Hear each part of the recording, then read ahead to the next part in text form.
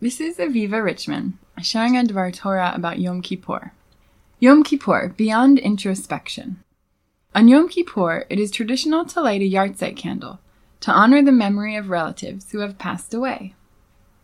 These candles did not always come from the kosher aisle of the supermarket. Crafting the candle for the dead was a deeply symbolic ritual. The ritual has essentially disappeared in our own times, but we need not lose its significance. The origins of the Yom Kippur Yahrzeit candle have a lot to teach us about how to approach prayer and teshuvah, repentance. In Jewish communities of Eastern Europe, women would take string to the cemetery and measure the circumference of their relatives' graves. They would then cut the string into wicks and dip the wicks into wax over and over again as they recited prayers to make large candles. These candles were brought to the synagogue for Yom Kippur, providing much-needed light from Kol Nidre all the way through Ne'ilah. Bella Chagall, who was married to the artist Marc Chagall, wrote of this ritual in her memoir, Lights. And I quote, "Mother is calling me. From a distance, I see her eyes gleaming, her hands moving quietly as though preparing to embrace someone. She tells me to hold the skeins of thread before the large wax candles that will burn in the shul at the cantor's reading stand." Chagall describes the process of making two candles. First, there was the candle of the living, when her mother offered prayers on behalf of living relatives. Quote, "She pulls out the first thread. For my beloved husband, for Shmuel Noach, may he be healthy and live to his 120th year. Names are slowly intoned, threads are drawn, now yellow with wax and tears. I can hardly hold all the ends that remain free of wax. One heavy candle is now ready." End quote. Then there was the candle of the dead. It was not merely about memory. It too involved active prayers. Quote, "May all of us live long. For my deceased mother, Aiga, may she pray well for us. My mother, do not forsake your only daughter, Alta." Mother prays over the thread she has drawn out. Apparently, she would like to linger with her mother as long as possible. While making the candle of the dead, Chagall's mother brings these relatives to life and asks them to actively pray on behalf of the living. Thus you can see that neither of these two candles were simply memorial candles. The image of all of these candles burning in the synagogue on Yom Kippur, alongside the worshippers in the synagogue, represents literally every person, living and dead, standing together in prayer for each other. It is not a day of isolated or isolating introspection, but of interpersonal prayer, community, and compassion without boundaries, surpassing even the most stark boundary of all between life and death. How would your experience of the yahrzeit candle be different if instead of buying it at the store, you formed its wicks from the span of a relative's grave and filled out its body with a mix of wax, tears, and prayers?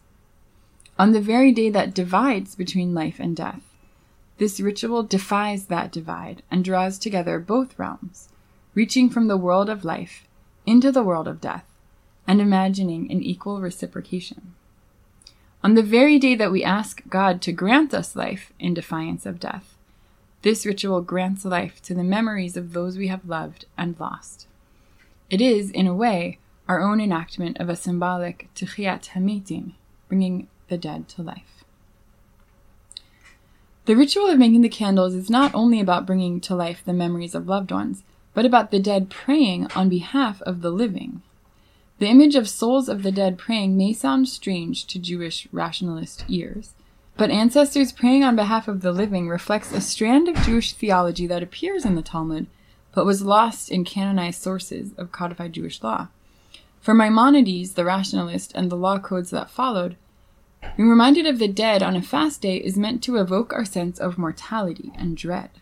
But in the rituals and prayers of Eastern European women, we see here the dynamic image of ancestors who actively pray for the living, and it has reemerged with a mystical twist.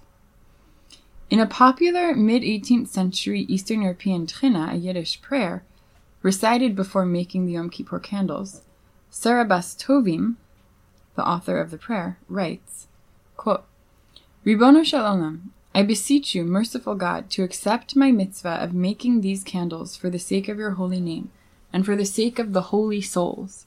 May the candles that are made for the sake of the pure and holy souls cause them to awaken and inform each other until they reach the souls of the holy matriarchs and patriarchs, and may they then inform each other until they reach Adam and Chava, so that it may mend their sin, which brought death to the world.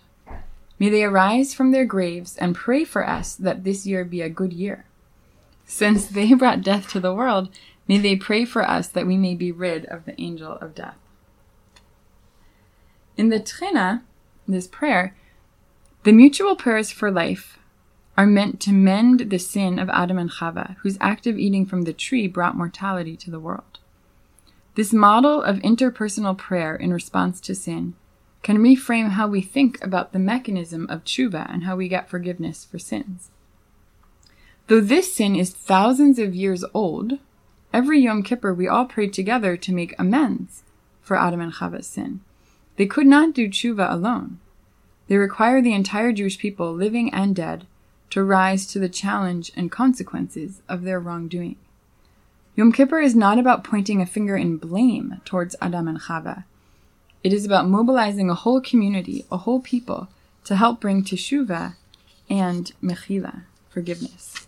Everyone, living and dead, joins together to mend a misdeed that has created repercussions far and wide. Like Adam and Chava, we all have taken actions that have drastic consequences. Yom Kippur is not about feeling isolated and stuck in our shortcomings, but about noticing the repercussions of our actions and coming together to make amends. This Tchina, this prayer, teaches that doing tshuva, even for the deeply personal sins we commit against God, is inherently an interpersonal process. We can't do it alone. As we stand here in prayer on Yom Kippur next to family and friends, alongside the memories of lost loved ones, we must ask, how can we help each other do teshuvah? How can we come together to mend what has fallen apart and create a more redeemed world? The practices associated with the Yom Kippur candles, filling the synagogue with light for 25 hours, powerfully frame the day's meaning. It is not a day about me devoting myself to my personal prayer about me. It is a day when we all pray for each other across all boundaries, even the boundary of life and death. The people we need most to make tshuva happen may not even be in our world, but on Yom Kippur, we bring them to life for a day and hear their prayers for us. The only way we get through this day that represents getting through the year, is by standing together in relationship, family, and community, noticing each other and each other's needs, and engaging in a deep interpersonal prayer that this year will be filled with a blessing of life that knows no boundaries. Shana Tova.